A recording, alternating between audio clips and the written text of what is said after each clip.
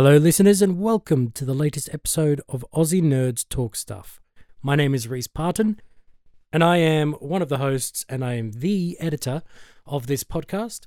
Now, I'd just like to start this off by saying that this is part 2 of our retrospective of 2022 films of the year, be it best, worst, honourable mentions, or ones that we really didn't like. I'd like to apologise for it being so late. There have been numerous things getting in the way. I was in a series of short plays, and that got in the way of the editing process. Sandro has been in Adelaide, which is in a different state from where we live, and he's been doing the tech for a show that performed at the Adelaide Fringe Festival. And then I had technical difficulties once I completed the first edit of this podcast, and I had to edit the whole thing again. Well, at least this half. So it's a bit later than usual, but here is our annual retrospective of films from the previous year. Thank you for listening, and I hope you enjoy.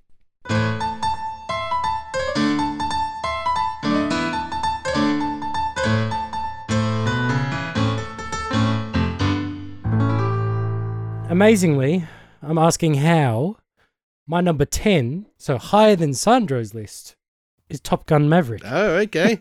Whoa, that's because you saw less. That's why I'm. It's because I saw fewer than you. Yeah, Oh yeah, chances are that's right. Or It's a good film. you just don't want to admit that you really like Top Gun Maverick. I will admit that I really like Top Gun Maverick, and I'm amazed because I really don't like the first. Yeah. I've never really fallen asleep during a film, but I swear I could fall asleep through that one if it was put on again. I don't like it. I'm not interested. I don't even really like the planes very much. I know Sandra said that's a bit he liked in the first one. I don't care in the first one. Yeah, they did it for real. I don't know, good on them. But in this one, I do care. Yeah. I like the characters. I like Val Kilmer returning. I wasn't expecting it, honestly, and I loved that he did. And I loved that scene. I feel like with a Tom Cruise film, maybe you could go into any Tom Cruise film as a standalone and just see it as it was an old flame from in the past or as an old friend from in the past, because a lot of his films are revisiting older characters still doing a lot of action stuff. Yeah, for sure. But yeah, I really liked the cast. I really liked the music, the way a lot of it was a throwback to the first. That's something I did like from the first. The theme tune's pretty good. And they use that again. They replay all the songs way too much in that first film, though, that it becomes a joke. Oh, it's true. It's true. You hear the guitar again from Danger Zone or whatever it is, and it's just, oh, yeah, we're on the highway to the Danger Zone. But yeah, no, I liked it. And I've just realised on my list, I went to watch, I'll just say that number 9 is Thor, Love and Thunder. Yeah. Mm-hmm. And I went to watch Thor, Love and Thunder in the cinema, which is nearby. I say local. I would say local, but it's not quite because it's in a town further over. So after a 30-minute drive, I got there, and in front of me, the last tickets sold out for one of the screenings of Thor. So I was like, oh, bugger. And the only thing that was showing was Top Gun. So I watched Top Gun. Okay. But I really wanted to see Thor, and I only had that day to see a film. So I thought, I'm going to do a double billing. So I watched Top Gun, and then I watched Love and Thunder. And that's where they are on my list, 10 and 9. I liked Love and Thunder a lot more than a lot of other people. I completely agree that it was so watered down from the source material. Yeah. The God Butcher is such a scary character in the comics. Oh, yeah. I've read Jason Aaron. Was that the writer? I believe so. I'd need to check.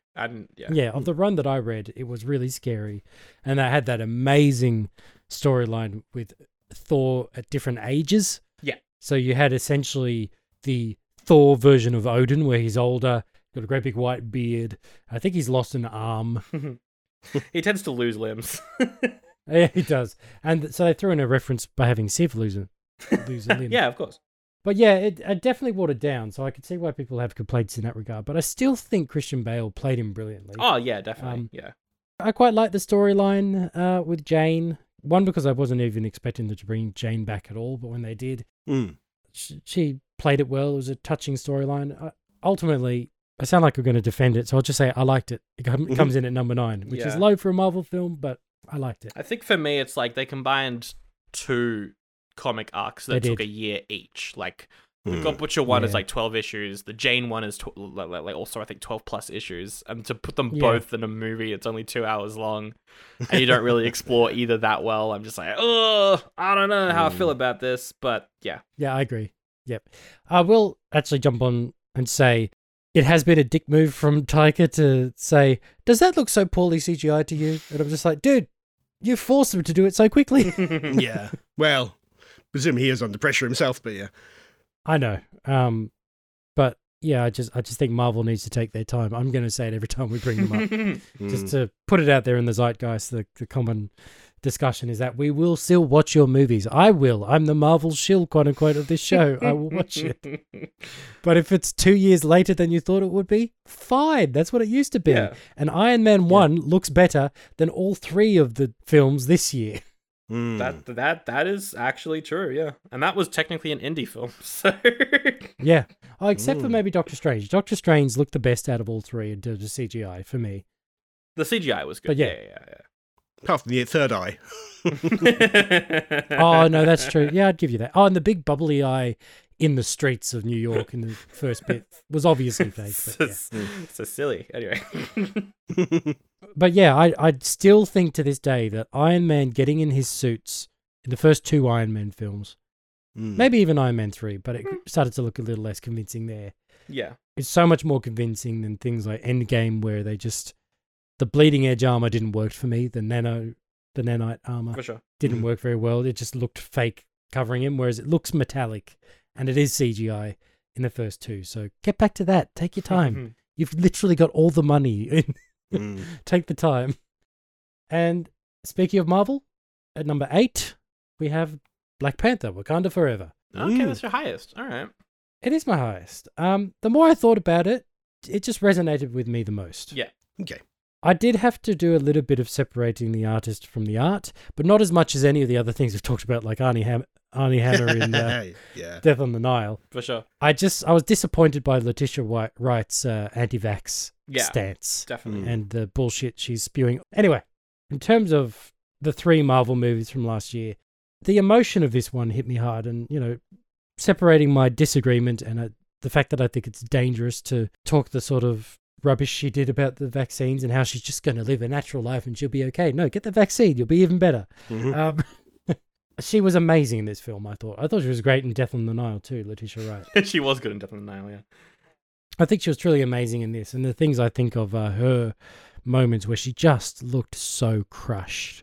And she looked devastated at the end of the film for obvious reasons. But that panic she had in the first scene, which I won't spoil what goes on in that, but I thought she was excellent in this film. And the rest of the cast were too.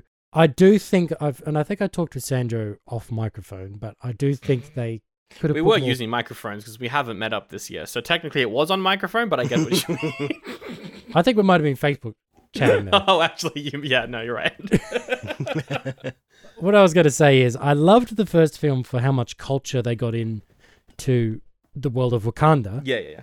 I wish they'd done the same for the underwater world in this one. It wasn't quite the same. It was visually spectacular, but For sure. I thought it was really special how they had almost different languages among the different tribes in the first Black Panther, had them communicating like that. And I thought it would have been nicer if they did a bit more there, but Namor was excellent. I thought it was excellently portrayed. I just wish the rest of his people had as much character to them. They turned a joke villain into like someone you care about.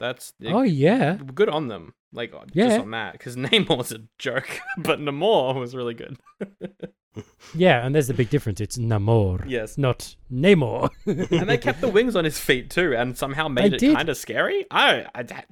Good. Uh, I don't know how they maybe. did that. I mean, it was still pretty silly when he It flew was. in on It his was. little- But yeah, I really liked it. Again, middling year for Marvel films. Yeah. I don't know.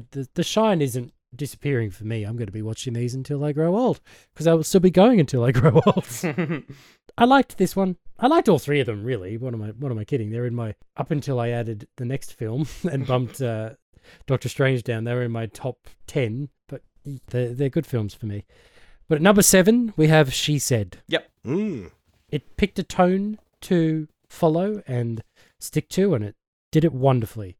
And Carey Mulligan and Zoe Kazan were excellent in this. Carey Mulligan is so underrated. I just want to go on the record and say that. Oh, she's really good. Zoe Kazan, I haven't seen her in enough, and I was going to watch her in a show called Clickbait because it filmed down in Melbourne in 2020 when we were doing pretty well with, COVID and all of that. But it's not actually set there. It was only filmed there, and she didn't, get to stretch herself as an actor and play an Australian person. It's all American, and I was really turned off by that. So I didn't actually watch it, but I do want to see more of her work because she's just great. And I think they did a great job as the journalists. I like how one of them was a lot more matter-of-fact, and Zoe's character she got hit the most emotionally by it because I think she was very protective of her young daughter, and having a world where this sort of things happen to women all the time, not just in Hollywood, but all over the place. Yeah. I think it really drove her to try and make a difference, and I think Zoe played that very well. And also, someone was very familiar.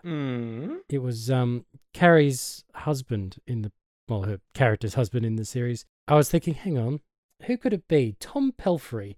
He looks so familiar. I Googled it. Oh, he was the best thing out of Iron Fist. Yeah. Oh. He's actually very good. I mean, Jessica Henwick was the best thing out of Iron Fist, but yeah. No, I'd agree with that. Actually, no, I think, what's his name, who played Iron Fist, he was okay. He just didn't get the stunt work done. Yeah, the dog ate his homework. No, it was a scheduling thing. Oh, by the way, because it's been on the top of my head for a while, you were trying to remember the guy from your film you were talking about, Adam, who was in Game of Thrones. Oh, yeah. It's Harry Lloyd. Thank you, yes. I just had to mention that because it would drive me crazy not putting it on record. Yes. Yeah. But yeah, Harry Lloyd, I really like him. Yeah, he's always great. Yes. And so She Said is in number 7. Cast is great. The tone is great. Yep. It's a really well-made film, really well acted, but you come out of it just feeling pretty bad just because of how awful the subject matter is. Yeah. Something that I didn't feel bad after watching, I felt pretty much empowered. At number 6 is Prey, which I really did like. I liked that as much as it is an actiony sci-fi kind of thing, it's felt quite small budget. Yeah. I mean, it was pretty small budget compared to some of the other ones we've talked about. And I loved, again, culture is a big thing for me, and I love that they had a lot of Comanche Nation tradition and culture in there, and rituals and things like that. I thought that was wonderful, and the cast, just excellent. Yeah. Again, culture is a big thing for me because I'm currently on a big kick discovering my Indigenous Australian side, where due to policies of, sadly, not very long ago, the culture of Indigenous Australians was almost forgotten about, deliberately chosen to be forgotten about. And because of that, there's a big disconnect between one side of my family, the history of it, and the other side, and I've been really pushing for it. So I think representation for anyone where, again, it's the same in America, where a lot of First Nations people, they're separated from their past. So I like that representation. I think I've got a soft spot for it in that regard as well, that representation got to feature so strongly. But also, it's a damn great film. Okay. The action's great, the music's great, and I've only seen the original Predator film and this one, and I think I'm happy to leave it there. Yeah, fair enough. 3's good. I like 3 a lot, but also good choice. Don't watch 2 and 4. Just steer clear. Don't do it. But yeah, I really liked it. I thought, again, choreography was great. I think I see what you were saying. I don't know if it was filmed on the volume, but at some points during the action scenes, it did feel like they were trying to keep it small scale, but it was probably the budget. I think it was the animals for me that really did it in terms of CG. They were obviously They were all very fake, which is fine, but it looked like a video game every now and then, and it kind of took me a little bit out of the experience. I give this one a lot more slack than I do the Marvel stuff. I felt the same way from a lot of the Marvel stuff. Yeah. And they've got much bigger budgets. This one, I'm like, yeah, well, what are you going to do if you don't have much money? Yeah, no, it's a small budget. I think maybe if I saw it in a theater, I would like that. That wouldn't be an issue for me. That's kind of been a running thing. I saw Black Adam at home and was like, "This looks terrible," and then I saw Black Panther in the theater and was like, "This is not great." Like visually, some issues, but this is how you watch these sort of things. I think with like all the effects. So put good movies in theaters, studios. Make good movies. Yeah. So that's my third chunk. Yep. My 10 to 6. So over to you, Sandra. All right. My 10 to 6, kicking off with a film that I was going to say might be lower than both of you, but Adam has already mentioned it. Everything, Everywhere, All at Once is spot number 10. Right. I really enjoy Daniels. I think Swiss Army Man is a ton of fun. And I also thought that this was a ton of fun. I really enjoyed it. Yeah. It's very silly. I love Michelle Yeoh. Just anything that she's in, I will watch if she's in it. I'm going to watch the Witcher prequel that I do not care about because she's in it. And she brought a great energy to this movie. Just fantastic choreography and stunts, and it was incredibly wacky, and I enjoyed all the absurdist stuff. That's why I watched this. Some great culture stuff in there as well. I really enjoyed her relationship with the daughter. I thought that was great. Short Round's back! Short Round's back! Yeah. And he's nominated. He is. Wow. So well deserved. His performance was fantastic. Oh, yeah. I just feel like it's too long. It's 20 minutes too long. It is a bit. The ending is so earnest that it was tiring. They set up so many different plot points in different kind of universes and stuff, and then wrap them all up, and I don't think you needed to. I think you just needed to focus on that main dynamic of Michelle Yeoh and the daughter and just end it there. Instead, they go through all these different universes, and it just takes forever. That's my big issue with this movie. It is too long. I was loving it, and then the final 20 minutes happened, and I was like, why am I not loving this anymore? You don't like emotions. No, I do. I do, because I put a lot of dramas really high up in my list, as you will see in my top 5. But I know, I'm kidding. I don't know exactly what it was. It was just very long, and that's fine. I think the way to do absurdist movies though is to have them be quite short, because there's a lot of stuff in here. For the most part, I thought it was fantastic. It's just that final 20 minutes for me. All the weird stuff like hot dog fingers and the rock world and all that stuff was fantastic. Yeah. It should have ended, and it's slight spoilers, it should have ended on the staircase, is what I think. That staircase sequence, have that happen, have a conversation, then cut to the epilogue. Everything else, I was like, unnecessary for me. But also, if you relate to this movie, I don't. If you relate to the characters in this movie, then great. Then that's probably then it's made for you, because this is what the directors went through. Then excellent. Just for me, from my point of view, I was like, the ending's a bit too much. But I know I'm in the minority there. Number 9 goes to a music video, actually. Number 9 goes to a music video, a 3-hour-long music video to the Nirvana song "Something in the Way." Okay. The Batman. Something in the way. Great. I love this. This is really good. This is a good Batman movie. I'm glad. It's the best Batman movie. A really good one. I loved it. It's Batman. It's it's like everything I want from a Batman movie. It's dark. It's grimy. The city's gross. That's just like you're saying Batman in that voice. Batman. It's just. I don't know. I thought this was a ton of fun. I don't want to watch it at home because it's too dark and my TV's not good enough. But I thought it was really good. When you start off and you get a jump scare from the Riddler, I was like, this is a different sort of Batman film. Yeah. And then you just keep going. It's Jim Carrey, who? Yeah, exactly. Oh, God.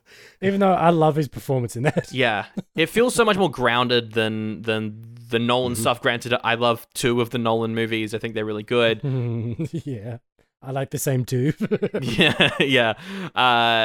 But this one, I think Matt Reeves just brings a different level that we haven't seen here. Robert Pattinson, he's fantastic and everything. Yep.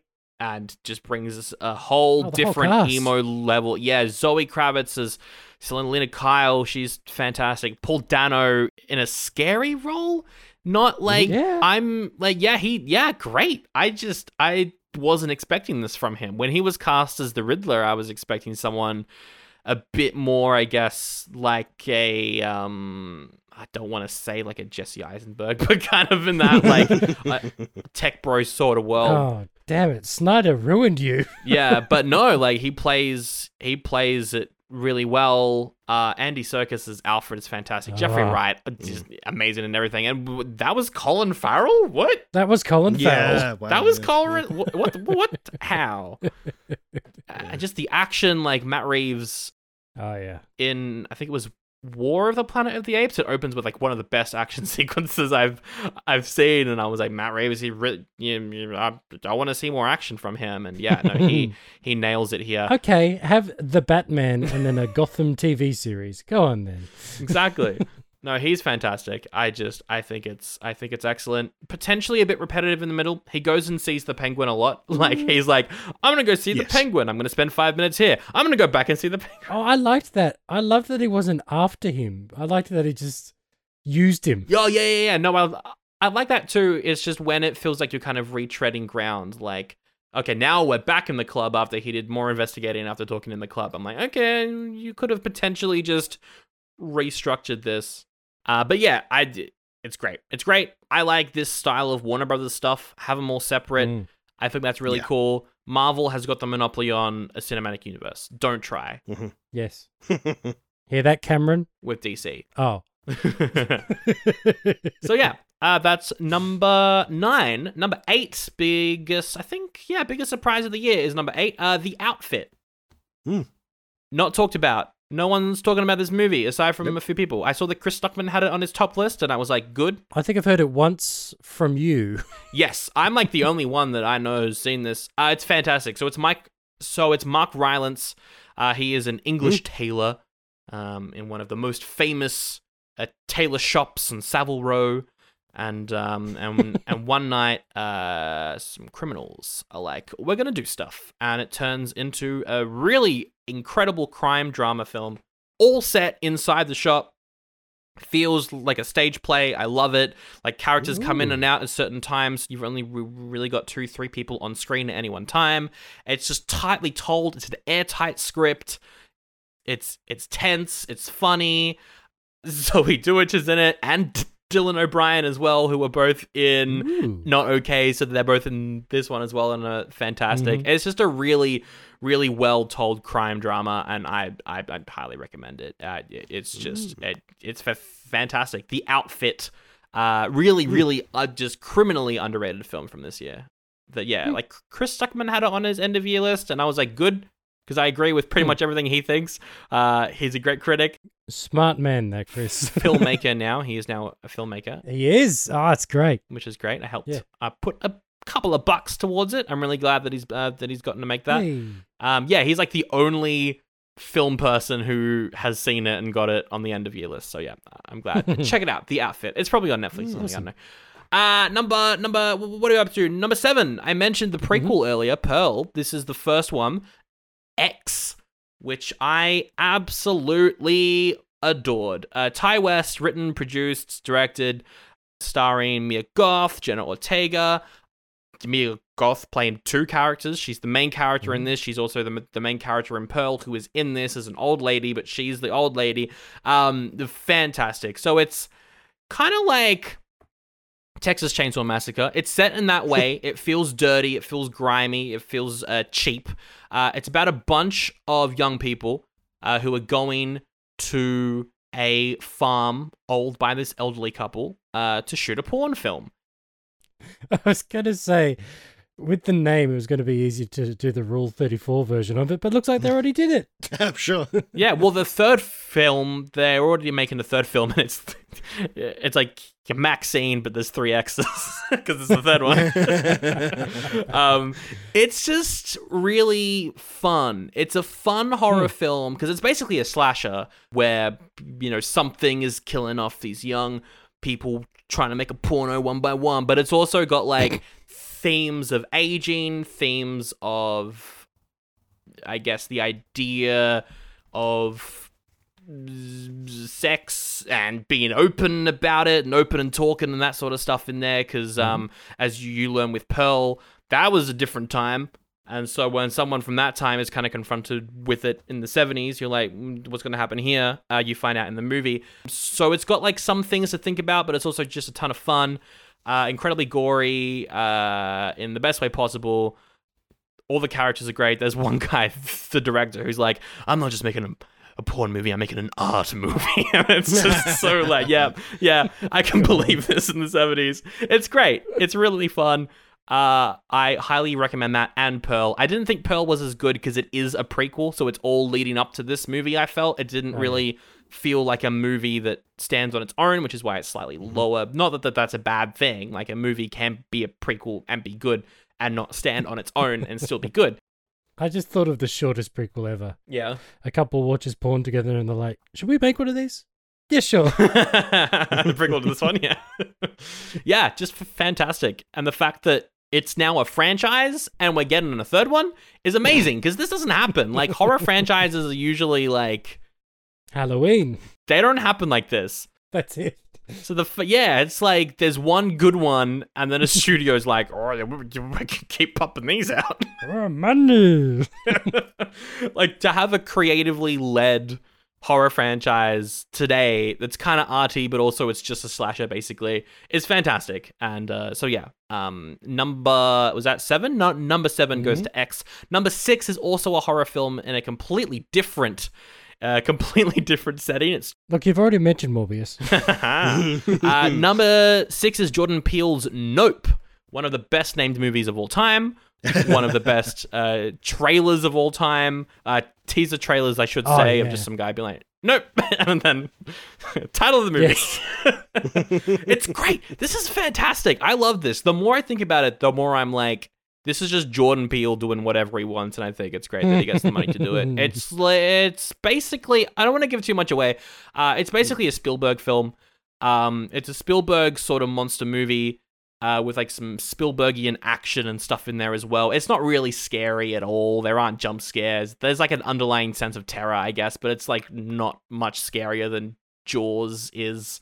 It's got some great text in there about exploitation in Hollywood. The whole movie is about the exploitation of people and animals in movies. There's a lot of subtext in there, particularly with Stephen Young's character. I know a lot of people felt like his storyline didn't go anywhere. I think it ended at a fantastic point because they told all the stuff they needed to say. It's like, animal exploitation in Hollywood, and then that story's done. Let's get back to the main one.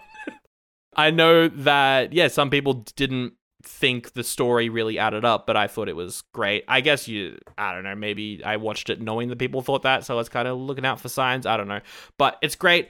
Daniel Kaluuya plays the the least interesting main character I've seen in a big movie for a while. He's so boring in this, and it's great. It's so funny.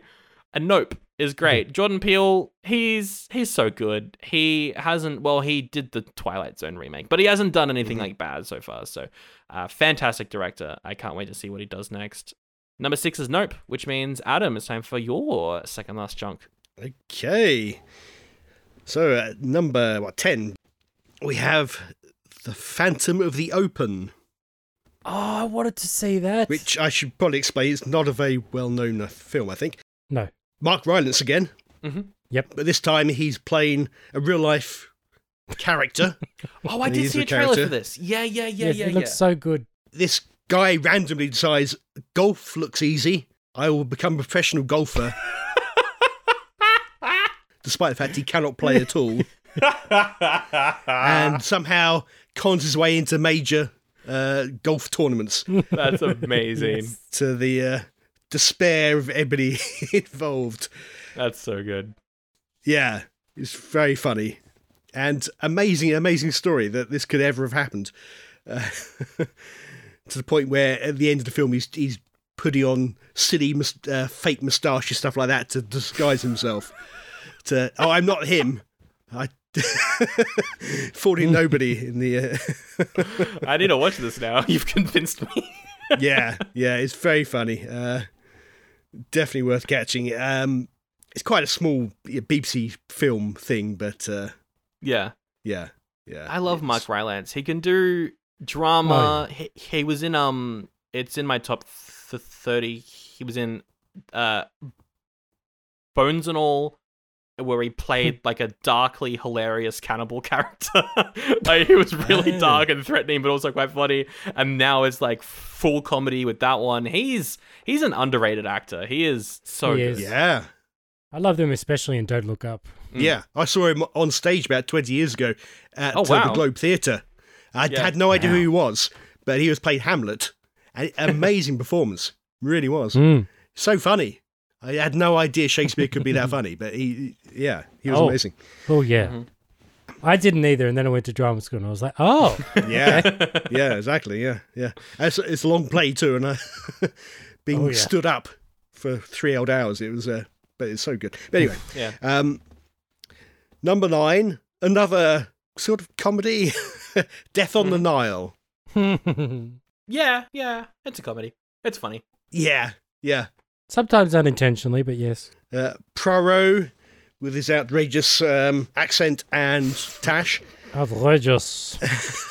It won't be the last outrageous accent on this list, I can assure you. Yeah, it's definitely not the last one Kenneth Branagh will ever do as well. Well, probably not, yeah. He loves that. Tenet, I'll never forget. Oh, yes. Yeah, indeed. Is it as good as the first one they did? Death on... Orient Express. Orient Express, yeah, I think. No, I don't think it is. Okay. But it's still great fun.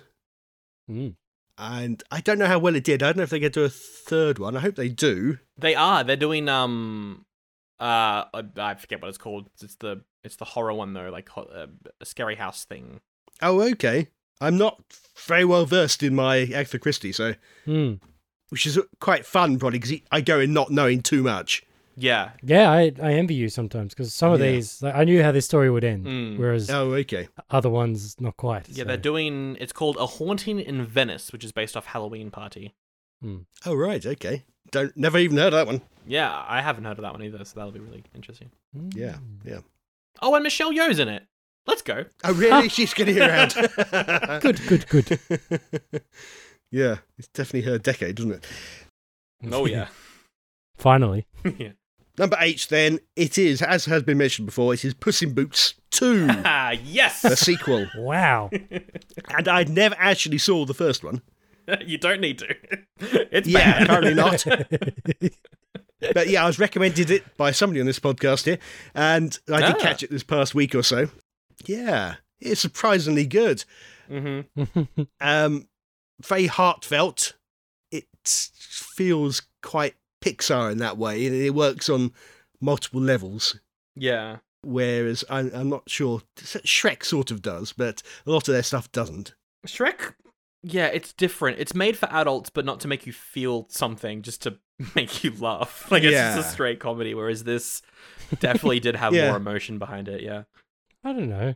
Maybe I'm weird. I do feel some emotion in Shrek. Fair enough.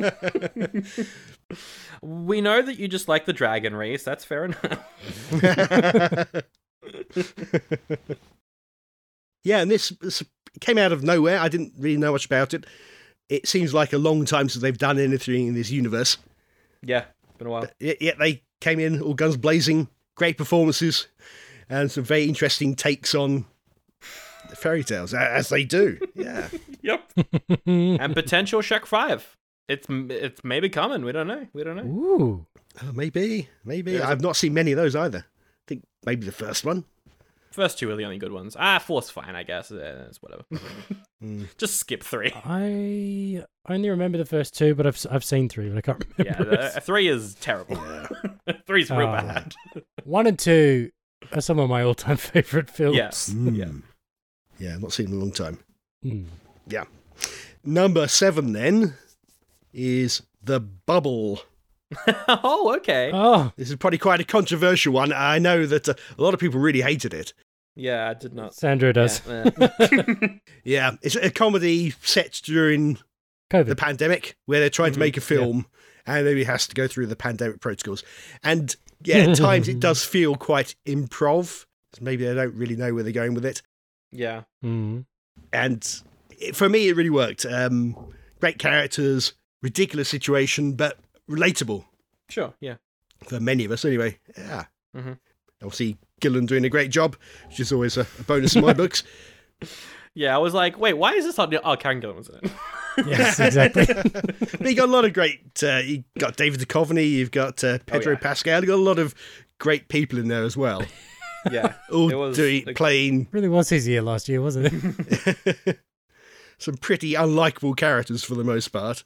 Oh, In yeah. fact, is there any likable characters in there? I'm not sure there are. Yeah, David Duchovny was just playing himself. Anyway.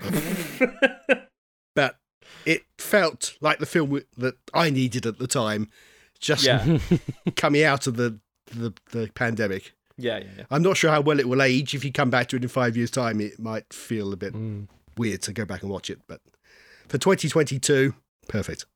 I just really want to watch the movie that they were making. I want to watch Cliff Beast 6. That's what Yeah. I want to watch. I did like some of their publicity for it, where they did initially publicise the film within the film. The trailer was the First. trailer for the film that they were making. Yeah. Yeah, Good. yeah. That's incredible. Very, very good, very funny. That's my number 7 then, The Bubble. Yep. And number 6, last for this particular chunk, it is Top Gun Trench Run, Maverick. Top Gun Rogue One. Wait, hang on. Yeah. Yeah, I'm not a great fan of the original. I've seen it once, maybe. Mm-hmm. We caught it up in London on the big screen a few years ago. Yeah. Wasn't my idea, but, it's fine. But not all that. But Top Gun Maverick, surprisingly good fun. Mm-hmm. It does feel quite derivative, but they've taken a lot of good stuff and mashed it together. Yeah. Tom Cruise playing a character who wasn't a total cipher. Oh. And it looked great. I mean, it is the epitome of a blockbuster. Yeah. Yes. I did go see it in the inverted commas IMAX, a digital IMAX, not a real IMAX. And yeah, it looked great. And it's one I keep meaning to pick up on 4Ks. I hear it looks really good in 4K. And Okay. sounds fantastic too. They put a lot of work into the look and feel of it. And you can tell how much effort they put into making it. Mm. The relative lack of CGI, the practical effects and everything they did for it. Yeah. Yeah, it's tempting to just buy the 4K, even just to get behind the scenes of how they made it. Definitely, yeah. It feels like quite an achievement. Yeah, the stories of how they made that are just fascinating to listen to. Yeah, exactly. Yeah. But it isn't all just spectacle. It is actually a good, fun film. Yeah. Surprisingly. And poignant. Yeah. Yeah. So, yeah, that's my number 6, Top Gun Maverick. Oh, it's Yes. time for top 5s. This is going to be interesting. Ooh. For the first time with no Marvel film in it for me. Yeah. Yeah. Okay. Number 5. See How They Run. Ooh, Ah, very good. yeah. Yeah, I love this. I loved Sam Rockwell. He was delightfully funny. Not sure if he did just one accent or were there 2 or 3 in there. I thought it was really good for that, but okay, yeah. Oh, I thought it was really good, but the accent was, I felt like it was all over the place. But then again, I could just be making that up. And Saoirse Ronan, Yes. my God, that woman could do no wrong. She's incredible. Yeah. At everything, yeah. She is. Yeah. And the direction was wonderful. The pacing and the sets and the scenes and the humor was excellent. Mm-hmm. There's not too much to go too deep into because I don't want to ruin any plot points. But the characters were so good, so excellent. Just the quirkiness between the 2 of the main characters, but all of them were good. But the 2 main characters especially, I really liked. Well worth a watch. It's Yes. on Disney Plus, I think. It Yeah, is. it Yeah, is. it's a Searchlight film, so it's on Disney Plus. Yep. Yeah. Yeah, that's right. Of course it would be. So, yeah, if anyone hasn't seen it, I would recommend it. But then again, I would with most of these films, pretty much. Yeah. Of course. Yeah, if you like Scream and want a murder mystery about murder mysteries, then check it out. Yeah, exactly. Number 4 is The Swimmers, Oh, Okay. which I saw on Netflix. And I was looking for 2022 films. I was just opening them and looking at the date they were released on Netflix and then Yeah. double checking on Google. And as soon as I realized this was out last year, I just started playing it. So it's about 2 Syrian sisters who they're practicing swimming at home and they want to qualify for the Olympics from home as the part of the swimming team and compete in Rio. But unfortunately, the attacks on Syria get too much and they have to flee. And they travel to England and they train there. And they, I don't want to spoil too much. There's very good storyline involved in it, but it's highly emotional because of the stakes that they have at the beginning, and then the stakes get even higher at the end when they realize the people who see them realize that they're very good at swimming. But I will say that it's inspired by real events as well. Fascinating story, and there is a refugee swimming team that takes place at the Olympics every year. So people who are basically not rendered stateless because they become refugees and end up somewhere else, but they are able to swim as refugees, and that's good. Ties into that to a degree. Okay. I won't give away how, but it was very poignant, very emotional. The acting was amazing. It felt incredibly real, and I just cared so much for these two sisters who were excellently played. Now, number 3 and number 2, I think they're tied. I just couldn't pick where to put them. That happens. Yes. In fact, I think my top 3 are pretty much tied. They're very good films. I'll just go with the order I've written, but you could probably just mix and match. Number 3 is Glass Onion, Knives Out Mystery. I loved it. Yeah. Oh, yeah. I love the first one too. Yep. I love that they're nothing alike. Yeah. In tone. Yeah. And nothing alike in, basically tone, because they're very good. The characters in both they stand out excellently. Yep. I think Rian Johnson is brilliant. I mean, I love The Last Jedi. That's no secret, and I like him for that as well. But I think he's really at home in this sort of genre. Yeah, definitely. I love seeing Daniel Craig get to be silly after seeing him be James Bond for so long. Yes. The story was great. There was a nice twist that I didn't see coming halfway through, which was a nice surprise. That's how he does it. It is, yeah. Yeah, exactly. And I just really liked it. It was a great film. I loved the way there was a lot of anticipation for it, and a lot of people in my social media circles were all like, I'm going to watch it at about 7 o'clock tonight. Are you going to watch it then? And we almost messaged each other about it, and we were going, maybe they did it. No, they did it. So we were kind of having an interactive experience, which was a lot of fun. Yeah. So I just love that film. Everything about it works. Again, a COVID film, deliberately COVID. Yes. But then they had a magic bullet that just waved it away. Here, get shot in the face by Ethan Hawke, or in the mouth by Ethan Hawke by this thing, and you're better. But I did like the way it tied into it. And again, I liked the way the motivations were made so clear in that first scene. A scientist trying to be the next genius, a politician who gets embroiled in a thing where if it gets out in the news that they went partying during COVID, they wouldn't be able to run for re-election, probably. Although Boris Johnson got off scot-free for quite a while, so maybe not. Scot-free, but he's a Brit. That's the worst joke you'll hear this year, folks. He wants to be scot-free. They always vote... Never mind. I could get really into... I could get into jokes about policies and legislation, but I won't. So number 2... It's been mentioned, and Sandro hinted that it'll be lower than other people's, but I've ranked it the highest. Everything, Everywhere, All at Once. Very nice. I thought it was spectacular. I thought it was really creative, and I thought, oh, good. Like a genre film, it feels like a science fiction-y kind of film, is doing quite well, and it's quite popular, and oh, that's interesting. Oh, okay. You need a sensation, like a paper cut or taste something really nice. Or a butt plug up the arse. Yeah, it's the Daniels. It's the Daniels. What can I say? I know. I loved that, and I love that it went so wild and hilarious. And I disagree with you about. I see where you're coming from, and I understand. But I really liked that it tied everything up together, and all the different multiverses were connected, because it felt like the end of Knives Out when Ana de Armas walks out with the coffee cup that we saw in the first scene. And I liked that it tied things up, and you had the googly eyes. And did you see at the Golden Globes when he won, he was wearing a googly eye on his lapel? It was really yes. No, I did see that. Yeah. But I liked everything about it. It was really emotionally poignant. I have to be honest, I had a pretty rough year last year mental health wise. I really I think I related to the main character, not to the point where I wanted to destroy the universe, but I really...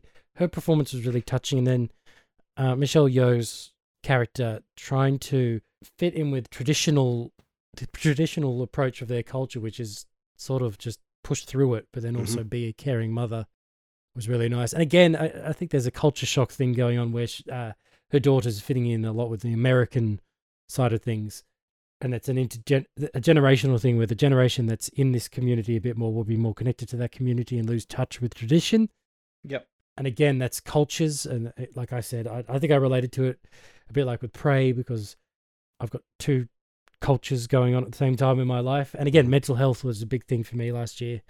And I thought the performance really captured a lot of the nothingness you can feel when you're in a deep depression. For sure. Yeah. And I appreciated that. But again, I can see I do feel it was a bit too long. I wouldn't personally cut the multiverse tying in together at the end, but I could see why you would. Mm-hmm. You made your case very well, and fair enough. I don't feel that way, but you do. You had a good counter-argument. Good work. Oh, thank you. We'll rate this at the end to see who it knows. And last but definitely not least, and it's been there since I first saw it, is The Batman. Nice. You said, was that Colin Farrell? Yeah. And I said, is that John Turturro? Because I saw him in Severance and he's nothing like it. Yeah, he was in that too. Yeah, He was. Yeah. And he's nothing like his character in Severance. So I thought, he's having a good year this year. But he's everything like his character in Transformers. No, definitely. Yeah, he gets whittled on by a robot every day. I really liked it. It finally hit the tone and the aesthetic of a Batman film that I've wanted for years. Yeah. Robert Pattinson was great. The costume, his Batman outfit, was the closest thing I've wanted to a live action suit. Like, I think there's a bit of a problem for me with the nose on the mask. But if that's the worst thing I could find in the film, it's a pretty good film. Yeah. Paul Dano was amazing. Oh, yeah. Actually, funny little connection here. Andy Serkis was in my top show. He's in my top movie. Oh, yeah. There you go. Yeah. And Paul Dano is partners with Zoe Kazan, who's in, my previous chunk. So they're having a good year as a couple there. But yeah, no, just, and Severance was in my top 5 from TV shows. So John Turturro is having a good year in my mind. So I think everything about it worked brilliantly. I know there was a bit of a stink from bigots when Jeffrey Wright was cast as Jim Gordon, but how can you complain about Jeffrey Wright? Yeah. He's so good. He's incredible in everything, yeah. And actually, one for you, Adam. Yeah. Actually, how much of Andor have you seen, Sandro? I haven't seen any since we recorded because I'm too busy. Oh, God. Okay. Oh, you've seen this guy, though. The guy who plays Commissioner Pete Savage, who's killed by the rats. Yeah. All right. Round Scottish guy in Andor. Oh, right. That's him, is it? Wow. It's the same guy. I didn't recognize him until I saw IMDb a few weeks ago. I'd have to watch him back to back. But yeah, no idea. Yeah, he's got a big beard and he's playing he's a New Yorker, I think, in The Batman, but he's also really round Scottish guy in sounds a bit like that in Andor. Oh, excellent. Yeah. Wow. Again, I really liked it. I'm a big Batman fan, although I think I'm at Batman saturation, maybe. Yeah, I'm glad that they're taking 3 years to make the next one. Yeah. I'm glad that we're going to get a break. But I'm really glad we got a really good one, because like you, I liked Batman Begins and The Dark Knight. Yeah. Not too crash hot on Dark Knight Rises. Yeah. Yep. Nah. Agree. It's fine. Had some good ideas. I think it could have been 3 films in its own right, maybe. Yeah. I think that was also just when Nolan started Had getting enough. insufferable. Yeah. For me as well. I like a lot of his other films post that, but yeah, Okay. fair enough.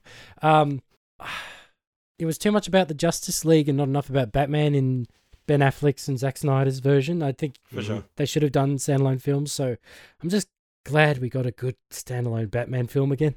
Mm-hmm. And it's just really well made. It was pretty freaky in a lot of moments. Some moments felt a bit Dark Knight-ish, a bit like when the Joker said, "Look at me," filming that police officer. A lot of the Riddler's videos felt a little bit similar to that, and I don't know if that's a bad thing or not, but I did notice that. But honestly, it's just a lot about this film works. The score's simple but brilliant. The action scene and the Batmobile is fantastic. I really, really did like it. It's got a very similar aesthetic to the Arkham games, which are some of my favorite games ever made. Some of the best amalgamation of Batman stories takes place in those games. Like it takes inspiration from the 70 plus, nearly 80 years of Batman stories, or however long it is, and puts them together beautifully in those games. And this feels like the live action film version of those games in so many ways. Mm-hmm. And I just love it for that. So number one film is The Batman. Excellent. Yeah. That's a good one. That's a good pick. Deserved.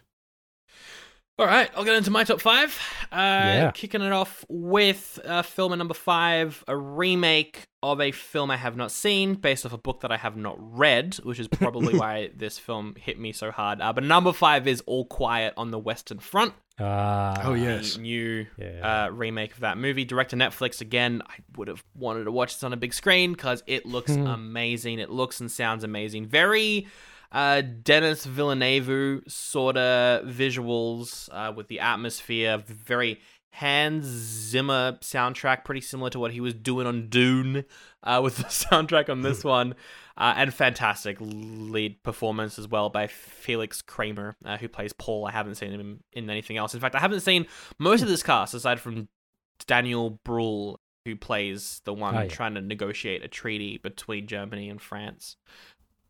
Just wow. Honestly, it's so hard hitting. And I liked how this movie, and I'm sure it's the same with the book, I kind of wish I had read it during my school years. I don't know why I didn't. Or what I read instead. Probably Redwall. Oh, I love Redwall. That's good stuff. But yeah, like the it's, it's all from the perspective of just a soldier in Germany who was like, I really want to be a soldier. So he becomes a soldier despite not necessarily should he didn't need to based off his family and stuff, but he becomes a soldier anyway and is like, oh no, we're bad actually. And just that journey and like that instant, there's a scene. What bad? There's a scene where like he signs up and he goes to his first, I think, training day or something, and just watching the light instantly go out of his face as he like realizes like what he's done. It's just, incredibly powerful stuff, incredibly hard hitting. If 1917 like hit you hard, that's fun compared to this. You've made that comparison a few times now. Well, because they're very similar. I think Shawn Mendes, like his directing style is very similar to Edward Berger, who did this one. The cinematography as well. It's just phenomenal. Like I highly recommend All Quiet on the Western Front. Not a fun watch by any means, but a surprisingly really good remake that I would just recommend to everyone.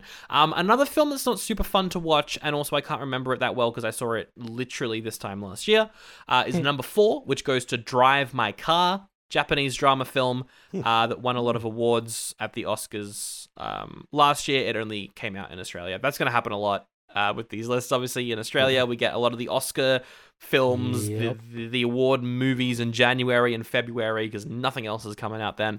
So they delay the release in Australia. This is fantastic. So it's a drama about an actor, a widowed actor, who is cast in a play. It's like his first play in a while, I think. And to get to that play, he needs a driver. And so his driver is this 20-year-old girl. She's a mechanic, and they spend these drives to the show bonding and all that. So it's partly comedic with him in the rehearsals. It's quite funny there, but it's also a really hard-hitting a really hard-hitting drama about trauma and stuff as he's trying to, get over his wife's death, and we see that, and it's quite, it's quite impactful.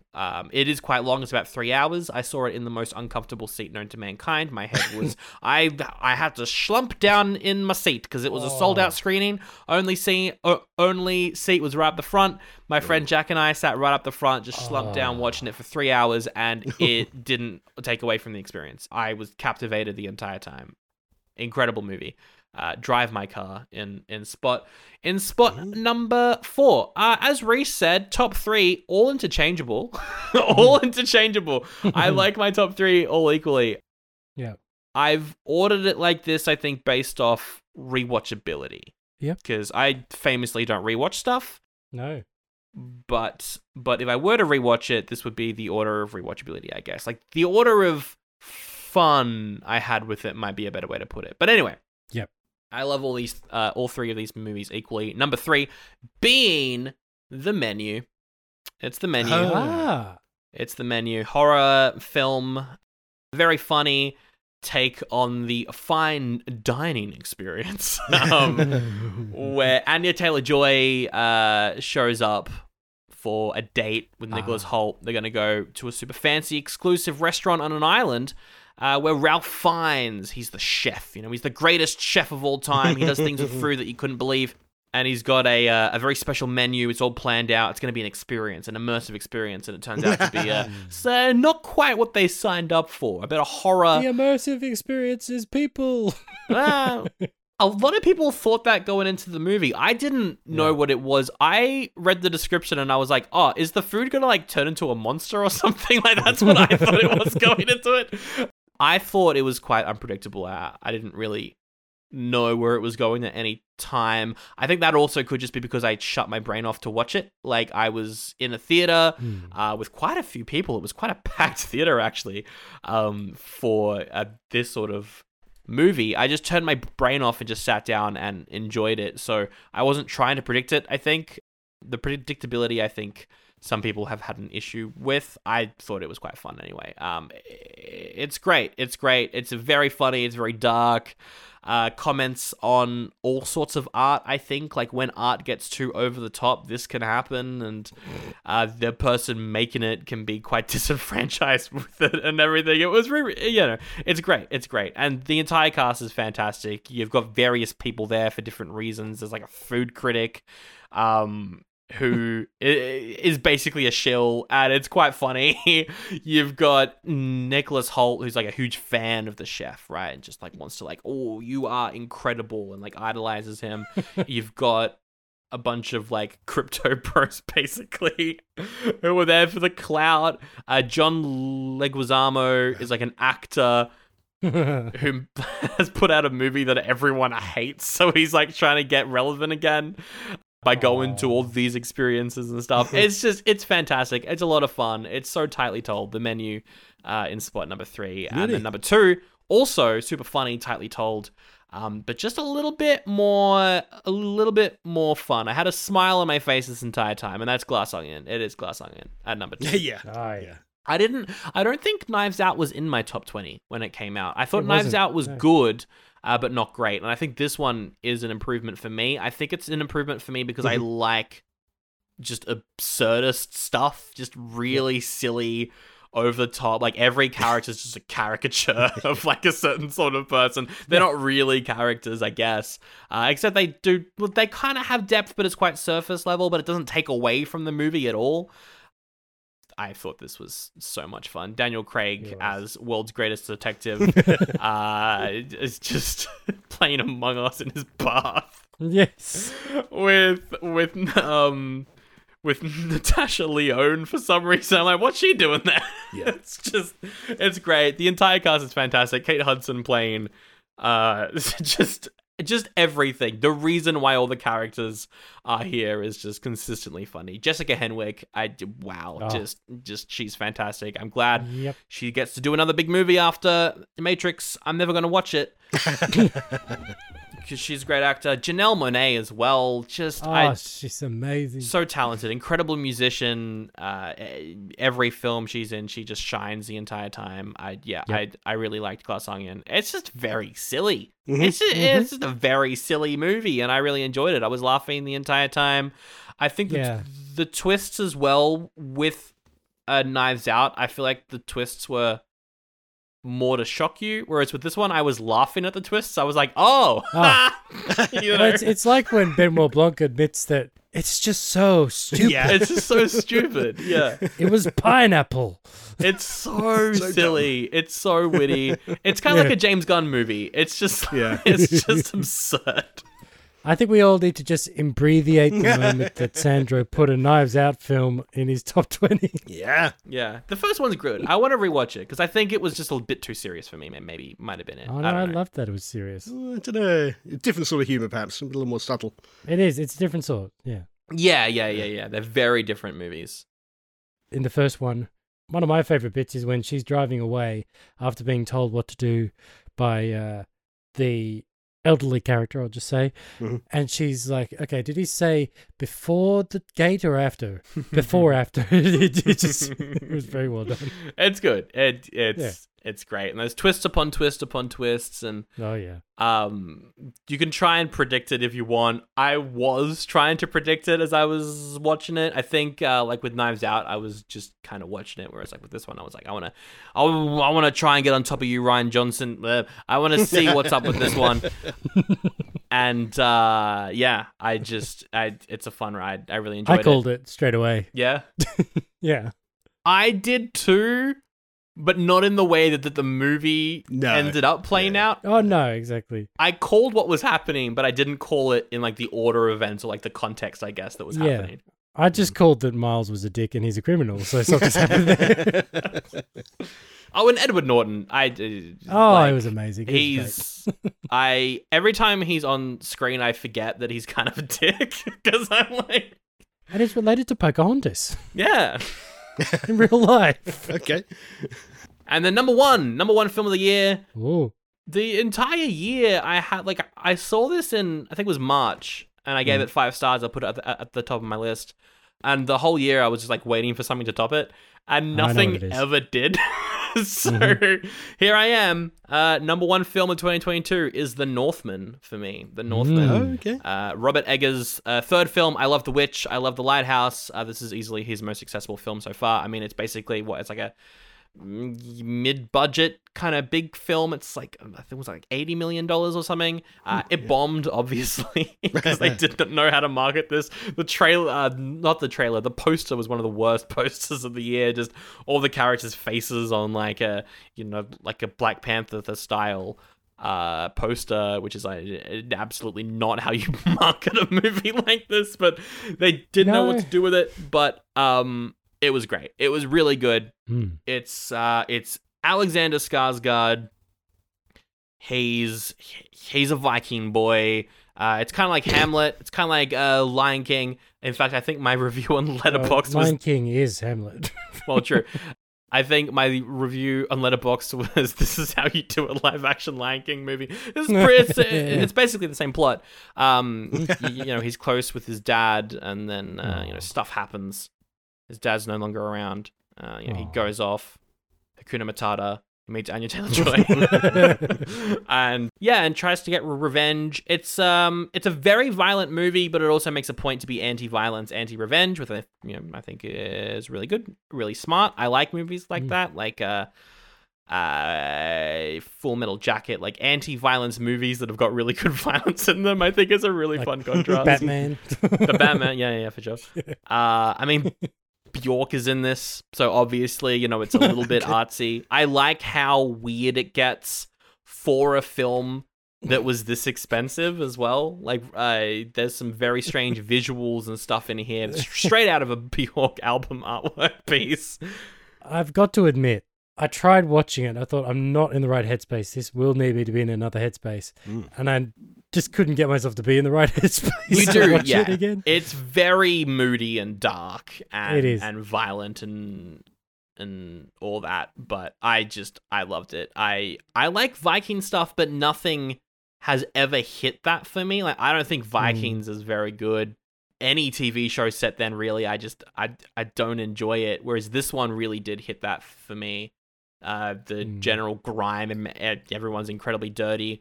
Nicole Kidman stands out a bit because certain she doesn't look like she suits the time. Okay. No, exactly. Kind of took me out of it a little bit, but she's great as well. And Willem Dafoe gets to go crazy again. Yeah, he's in this too, and he's just he's wild. He is. I really enjoyed it. That was a favorite bit from what I saw, but I probably just need to just dive in and watch it, but I'm just like, I'm not ready for this, especially because I saw the trailer and it actually tried to paint it as an action movie in some ways, and I just thought it's got really good action, but it's not really an action movie at all. There's some great action sequences in here that I adored. The final action sequence is just incredible. I won't say where it's set, but it's jaw-dropping, and the fact that like this movie had this amount of budget and could do this in quite a I don't want to call it an arty movie, but it's very I guess specific and niche. Like general audiences will probably go like, "What is this? I don't like this. I'm uncomfortable." you know. But the fact that it had this budget is incredible. It probably won't ever happen again for Robert Eggers, unfortunately. But yeah, just that's my number one film of the year is The Northman. I really enjoyed that one. Okay, let's catch it. And now Adam. Okay, then. At number 5, it surprised me how high up this one is, actually, but anti-war film, again, the greatest beer run ever. Yes. Oh, I heard about that. Yes. Zac Efron. Yeah. In a sort of comedy drama, real life events again. I don't know how much they've tweeted, but basically based on real life events, where a guy decides to take some beer out to all his friends who are fighting in Vietnam during the Vietnam War.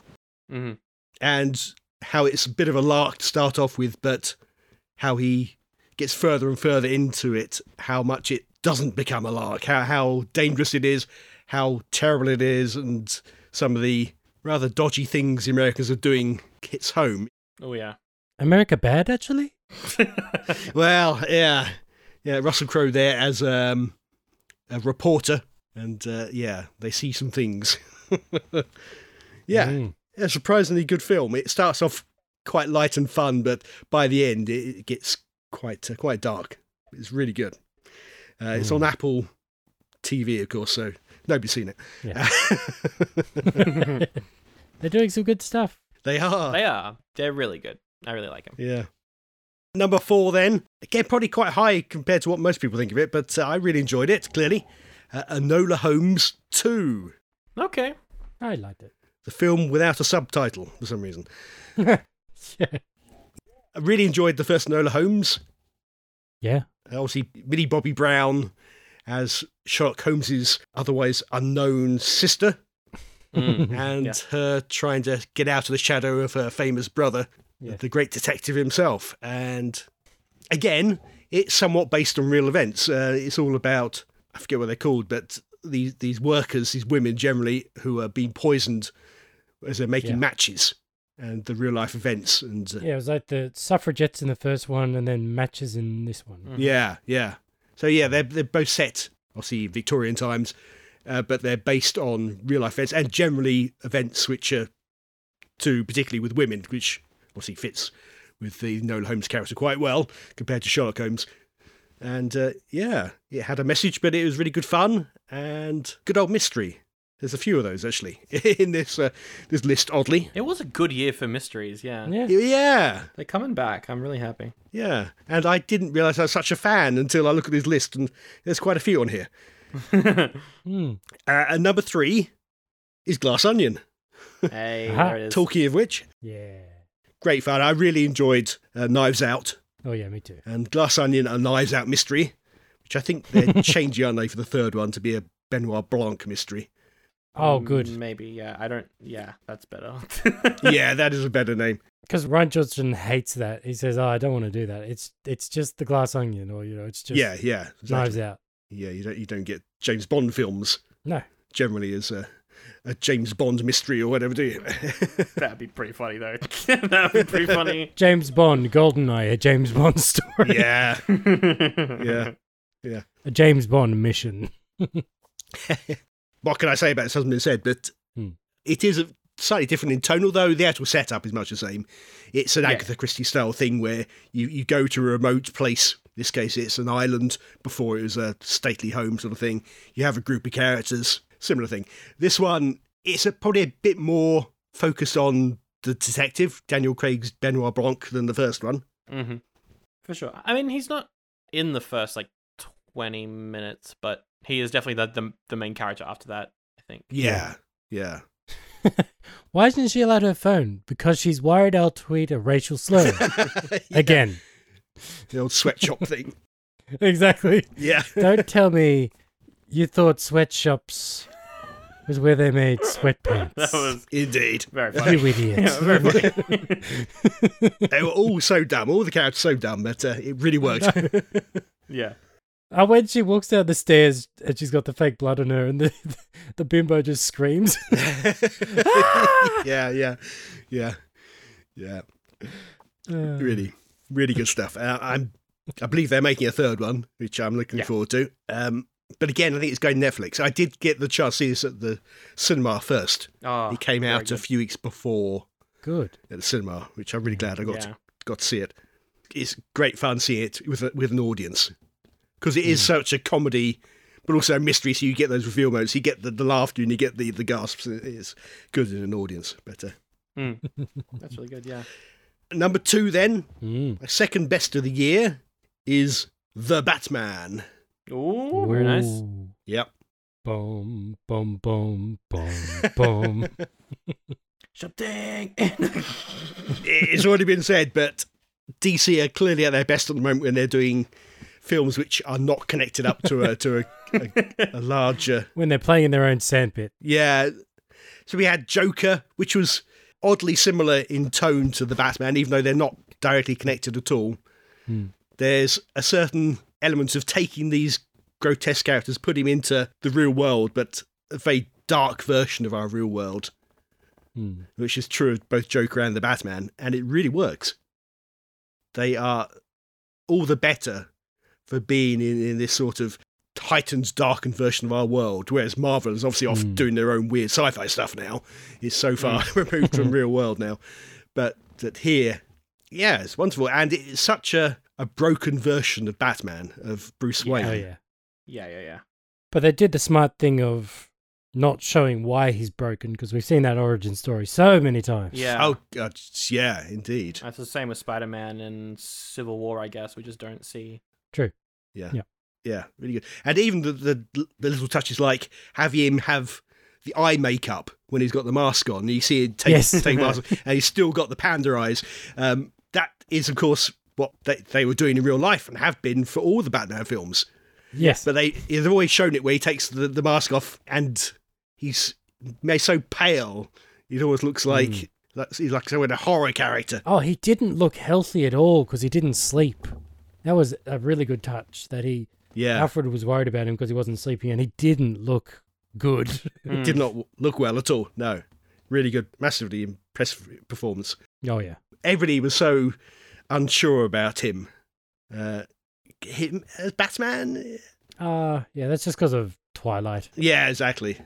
Yeah, just because Twilight and people haven't watched anything else that he's been He's in. a good actor. He's good. Yeah, he's great. And he's great in Tenet as well, which almost at the time felt like it was a warm-up for the Batman, but actually a completely different character to what you see in Tenet. Yeah. And number 1 then, my favourite film of the year Here we go. is another mystery film. It's See How They Run. Oh, very nice. Yeah. Yeah, I really enjoyed it. Another take on Agatha Christie, not unlike Glass Onion, but this is even more overtly a comedy. Yeah. Oh, yeah. And beautifully done. Yeah, amazing performances by Sam Rockwell and how did you pronounce her name? Saoirse Ronan. Okay. She once said in an interview, and this is what stuck, she says it's Saoirse as in inertia. Thank you. Yeah. They were both great, and I had no problem with his accent. I don't know why, but I thought he did a really good job. Oh, yeah, look, I'm sure he did do a good job. I didn't hear the American in there, but I feel like he was from a few different spots in England. Okay, maybe I'm less attuned to that, which would be odd. But it would. The Aussies sitting here, he didn't get that right. Yeah, but I thought he was really good in it. The two of them particularly. Yeah. And I believe it didn't do very well, so I don't imagine we'll ever see a sequel, which is a real shame. It's very sad, yeah. I'd love to see those two back in another film. Oh, yes. And obviously it's based on the long-running, now 70 years running, The Mousetrap, which is a stage play Agatha Christie wrote, which is still on in the West End now. I love that. And I keep meaning to go along and see it. I've always dismissed it thinking, it's just an old-fashioned Agatha Christie. Won't be much fun on the stage, but actually I've heard it's actually really good fun. Okay. And after seeing this film, I can quite believe it. Yeah, it's coming to Melbourne in like a few weeks, and I'm very tempted to go see it now after watching this movie. Yeah. Yeah. I think you're not meant to say what the ending is. It's meant to be a secret, but most people have heard. And certainly the film alludes to the real ending in the stage play. And Yeah. it's really well done. I think once you've seen the stage play, I think you'll appreciate the film even more because of the riffs it's doing on that stage play in the film. But yeah, I'm amazed, but that was my favourite. It might have been helped that I was in Chicago when I first saw it. Mm. So it was, a nice environment. Away on holiday and, yeah. No, it's a good film. I really liked it. Yeah.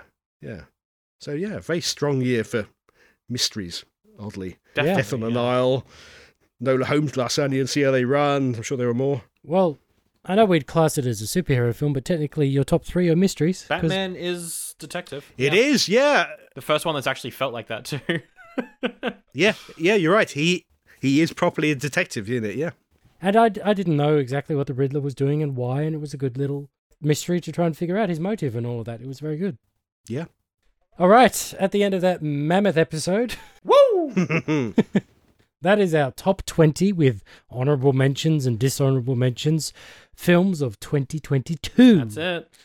Thank you very much for listening. And we've never really done this before, but if you, now that you've heard what we do, would like to send your list of top 20 films and maybe just a quick reason why I love Batman, this was a good version of Batman, or, here's one that I don't think you've heard of and I really like it because I like a lot of indie movies. Sandra is the voice of reason on this show. Yes. Or where's the love for Marvel, or whatever it is. Mm-hmm. Please feel free to send them to Sandra. Please help. Where's my Google account? Where is it? Send those emails over to AussieNerdsTalkStuff@gmail.com. That was easy, and I should have remembered. It's just the name of the show at gmail.com. There we go. That's it. Yeah, if you actually like Black Adam, let us know. Let us know. All power to you, but really? Good on you. I want to like movies. Like, I don't go into a movie expecting to hate it. So No, exactly. But also, it's kind of funny when a movie's really bad. It's funny. I was just realizing, I feel like I know the Staggering Stories podcast email address more than I know our own. Because I hear show at staggeringstories.net all the time. Yeah, indeed. But yes, so that's AussieNerdsTalkStuff@gmail.com. Send us your top 20 films and maybe even TV shows if you wanted to. Yeah. For sure. From 2022. Speaking of Staggering Stories, you can find Adam and his good friends at the Staggering Stories podcast. Thank you, yeah. That's right, staggeringstories.net. Indeed. That's right. And you can find Sandro on Oldie But a Goodie, which is another podcast that he does. Doing 1920 to 1969 this year. A lot of different movies, a lot of old ones. And if you're in Melbourne or Adelaide, you could probably find him backstage at a show doing the tech So many. anytime in the coming weeks. I've been getting papped recently. The paparazzi are taking I saw photos that. of me. Oh, really? Oh, wow. And people knew who you were too. Yeah, they're people I know, but I know. it still counts. Yeah, why not? Yeah. And as for me, well, I'm going to be spending the next week editing this nearly 3-hour-long show. Yeah, good luck. Yeah, thank you. You can find Sandro and me on Twitter and Instagram at our names, pretty much. Sandro, you've been using Twitch. Yep. Sandro Felt Chair. Felt chair spelt like a chair made out of felt, because that's how you say my last name. Yes. I've been doing, I did a stream recently as a recording where I played a bunch of free games that I downloaded off of Steam, and they were very bad. It was very fun to play around with those. So that's kind of my thing at the moment. I don't really stick to a particular game. I just kind of play around with silly stuff, have a fun time, very chaotic energy, and all that. So yeah. Fantastic. Well, thank you very much for listening. And Sandro and I, so we'll be back with our regularly scheduled program at a later date. Sounds good. Alrighty. See you, everyone. Thanks, Bye. mate.